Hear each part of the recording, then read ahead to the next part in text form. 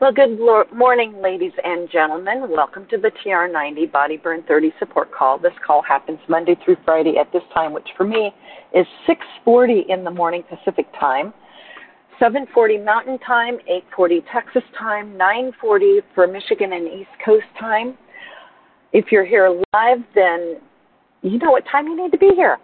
If you ever miss these calls, you can pick them up on Sound, S-O-U-N-D, Cloud, C-L-O-U-D. Put in Frank, F-R-A-N-K, Lomas, L-O-M-A-S, and TR90. And these calls will pop up. They're now archived back more than 9 years. The last several months, we've been putting in not only the date and the host name, but we've been putting in topics. So if there's something in particular that you've missed, or one that you want to catch up on, or one that you want to go back and listen to, you can always go back and search for them on SoundCloud.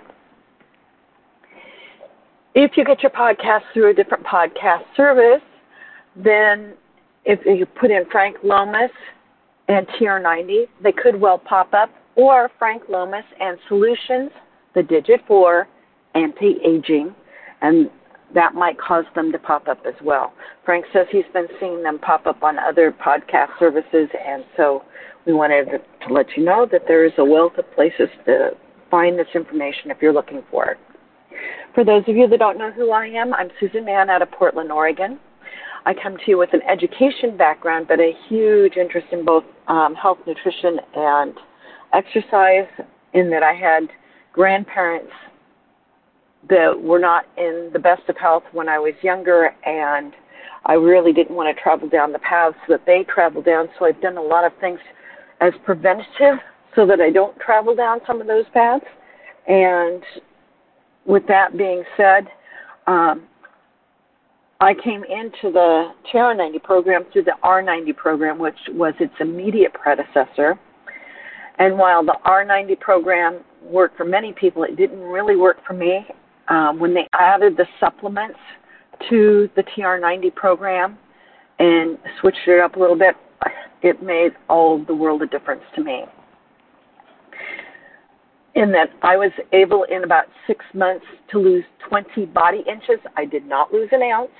I lost inches, so that meant that I was firming up what I already had, and I had a lot of muscle tone because I was exercising copious amounts of time, like 4.5, 5 hours a week, and it was moderate to heavy exercise at that point.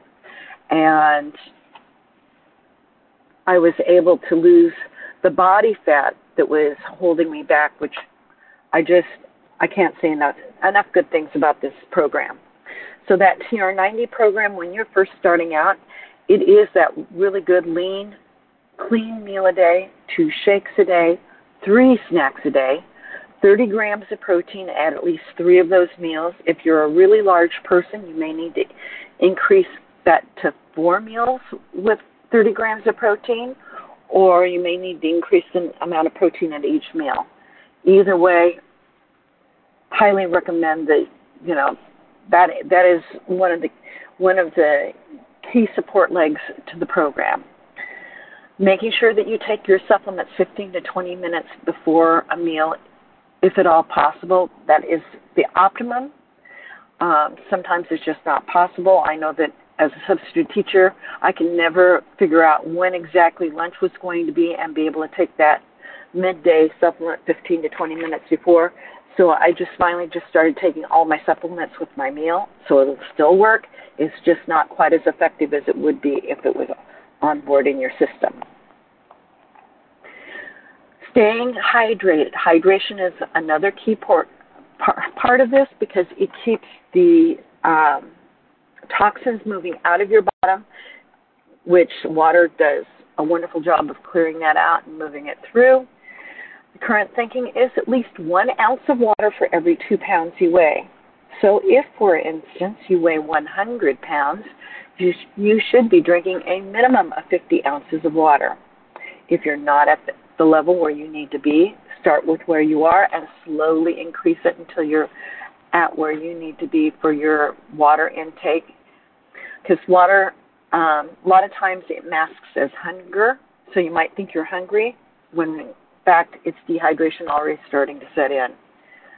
So one of my first go-to tricks is as soon as I'm starting to think I'm hungry, drink 8 ounces of water, wait 5 minutes, and see if I'm really still hungry after the 5 minutes. If I'm still hungry after 5 minutes, then it's probably, looking at the time, it's probably time for a meal, and eat which meal is scheduled for that part of the day. Which, that was one of CJ's tricks, except that, she was really looking for something to eat, and it was really calling to her. She'd wait 5 minutes and see if she was still wanting to have a bite of whatever it was. And if after 5 minutes she was still wanting it, she says, okay, one bite, you taste it, you really savor it, and then you're done. Because you don't want to get into the habit of scarfing down a whole bag of chips, so just a couple of chips, okay. I've satisfied that salty tooth, or I've satisfied my sweet tooth, whatever it is that was causing me to want to eat something off plan. And then she made sure that she had mapped out what she was going to eat the next day, the night before. So you've got 7+ servings of fruits and vegetables daily. That gives you micronutrients, macronutrients. Also, it gives you a lot of fiber. Fiber is one of the things that keeps things moving through your system and pulls out some of those toxins as well, but only from the food side rather than from the liquid side. Getting 7 to 9 hours of rest daily is another key component. Without good rest, I know that I find that I start making poor decisions if I have not gotten adequate rest. So that is one of the things that I try to make sure I do every single day. And if I slip up on one day, I try to make sure I get caught up in the next day or two so that I'm not running on a low sleep level. 30 minutes of moderate to heavy exercise, at least 5 days a week. And if you heard Frank, he and Jennifer will be, they keep coming up on, they're getting close to 1,400 days, hashtag no days off. Once you have a good habit, you don't want to lose it. And it's easier to just keep going rather than to say, oh, I don't feel like it, I'm not going to do it today. That is the easiest way to slip out of a good habit, and I highly encourage you to stay at it. Find something you enjoy doing, because then you'll look forward to it. Reframe your mindset as to, oh, not I have to, but I get to. I get to do X, Y, Z. And getting outside in the fresh air will help both mentally and physically, so I always try to encourage people to get their exercise outdoors when at all possible, unless it is really too hot and humid out there to do that. So that is our TR90 program in a nutshell. I've been sharing some information with you recently out of a book that's called Fat Champs, Beating the Odds Against Sugar, Processed Food, Obesity, and Disease. It was written by Robert H. Lustig, MD, MSL. So he's a medical doctor as well as a medical scientist. And he, in writing his book, has put a lot of the scientific and the political implications into his book. So we know the things that are really good about the TR90 program. This is actually doing a lot of confirmation of, but it's also a good support to remind us of what we should and shouldn't be doing. So he is saying that societal interventions can target either the affected individual or the entire population. There are strengths and limitations to both strategies as listed below. So personal interventions, focusing on the individual. The strength is targets care only to the obese person, but the limitation is patient is medicalized and demonized, saying that it's your fault. A strength limits money spent on those affected by obesity. The limitation is it offers no prevention to those who will be affected in the future. All those, quote, flippers, that means them people who become fat along the way.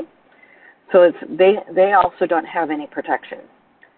Strength, it is easy to incorporate it into medical care. The limitation is the high costs and questions about feasibility. Strength is that it has clear and favorable risk to benefit ratio. The limitation is that it emphasizes behavior modification, which has limited success in a toxic environment. So that means we really need to make sure our environments are really well cleared out.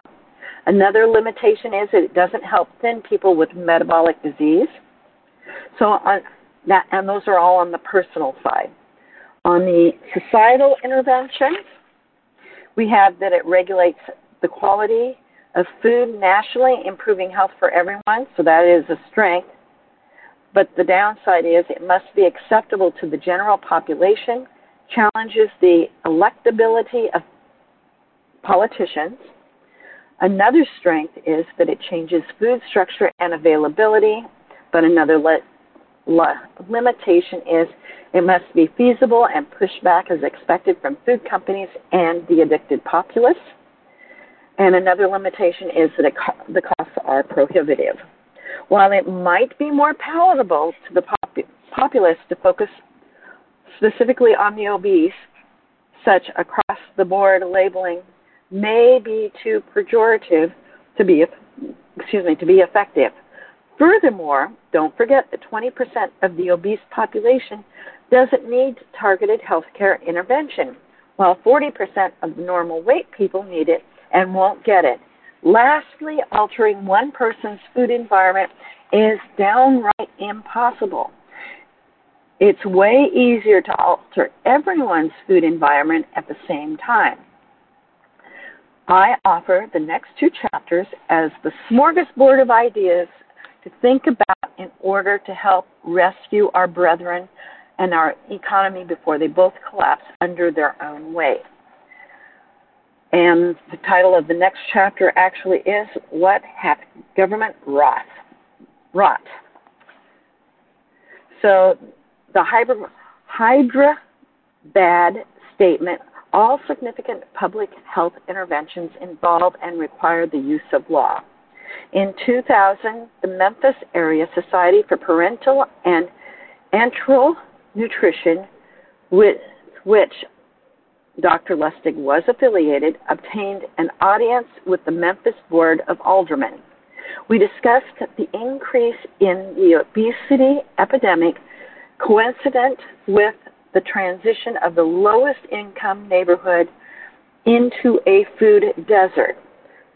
Food desert is where there's an area where there's no supermarket that has fresh fruits and vegetables and high quality food available at a reasonable price.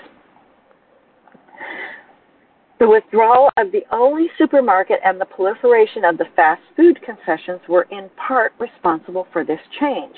We argued for zoning restrictions on the density of fast food establishments in these neighborhoods. One of the senior aldermen calmly asked the question, "You want to take away the single thing in these people's lives that gives them pleasure?" So the alderman was after pleasure and not necessarily what was in their best interest. And Dr. Lustig responded, "I didn't have an answer for that question then, and I'm not sure that I have one now. If the goal is short-term pleasure, the alderman is right. If the goal is for business to make money, he's also right. But if the goal is health, happiness, medical and economic and social justice, and overall societal benefit, then his is just the type of thinking that prevents us from achieving it." In no arena has President Reagan's signature quote been more truer than in the government's passive role fomenting the obesity epidemic. And the actual quote is, "Government is not the solution to our problems. Government is the problem." Throughout our history, bills and programs designed and funded with the best of intentions have been adulterated and abused by multiple stakeholders, which, with each handout and with no interest in a mutually beneficial solution. Our nutritional crisis is the long-term result of the Farm Bill. The Farm Bill is one of the most complex and antiquated pieces of renewable legislation that Congress approves every 5 years. It was developed in the 1930s for two reasons. First, we had family farmers who were succumbing to the double whammy, the Depression and the Dust Bowl. Second, we had a hungry and destitute population. The country needed cheap calories.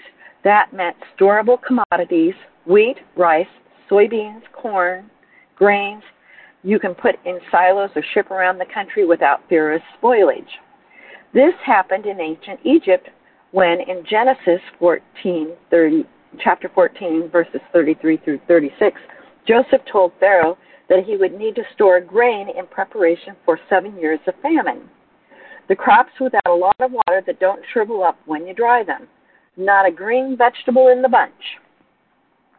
The Farm Bill was developed with subsidies for all forms of storable carbohydrate. This produced a glut in high glucose foodstuffs, which over time meant two things.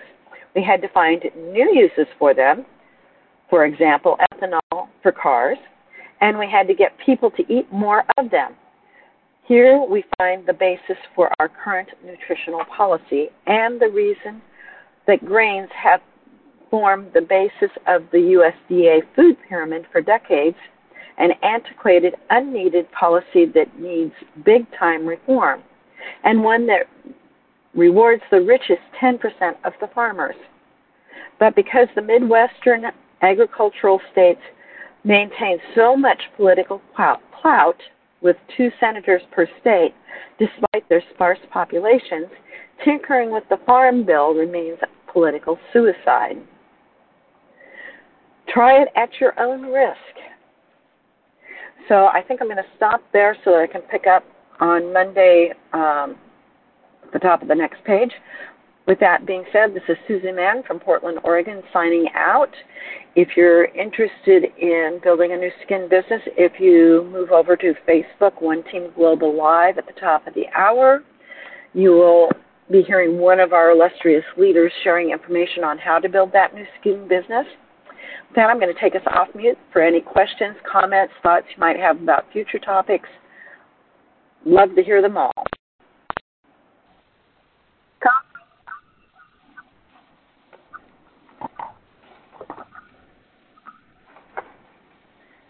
Well, there we have it, my friends. Thank you, Susan. That was really interesting. Yeah, I know. And so we're going to be probably seeing more of the political side of how some of this has happened over decades and how we might want to think about our elected officials. I have no idea. I have not read ahead very far to figure out what I'm going to do, but I'm going to leave it in everybody's capable hands and brains to figure out for themselves what's best. Well, the way things are going now, we have to really be diligent into who we elect. I would definitely agree with that, because the more care we take with that, the better off everyone will be in the long term. But many times, sometimes we have to take the short-term answer because they might be the better choice. It is so complicated that sometimes even I can't figure it out. And I'm looking forward to your lovely talk tomorrow for your meditation. All righty. I will be up, bright-eyed and bushy-tailed. Fabulous, because I'll be looking forward to it, and I'm sure most of our other friends will be too, even if they are quietly listening. Well, it's good for me too. I love it. All righty, guys. Okay, take care. Have a great day, one and all. Get outside, get some fresh air, get some of those wonderful outside endorphins into your system, because that will help you make good choices too. Oxygen is always a good thing for the brain. With that being said, I am going to take us off of the recording, and we'll actually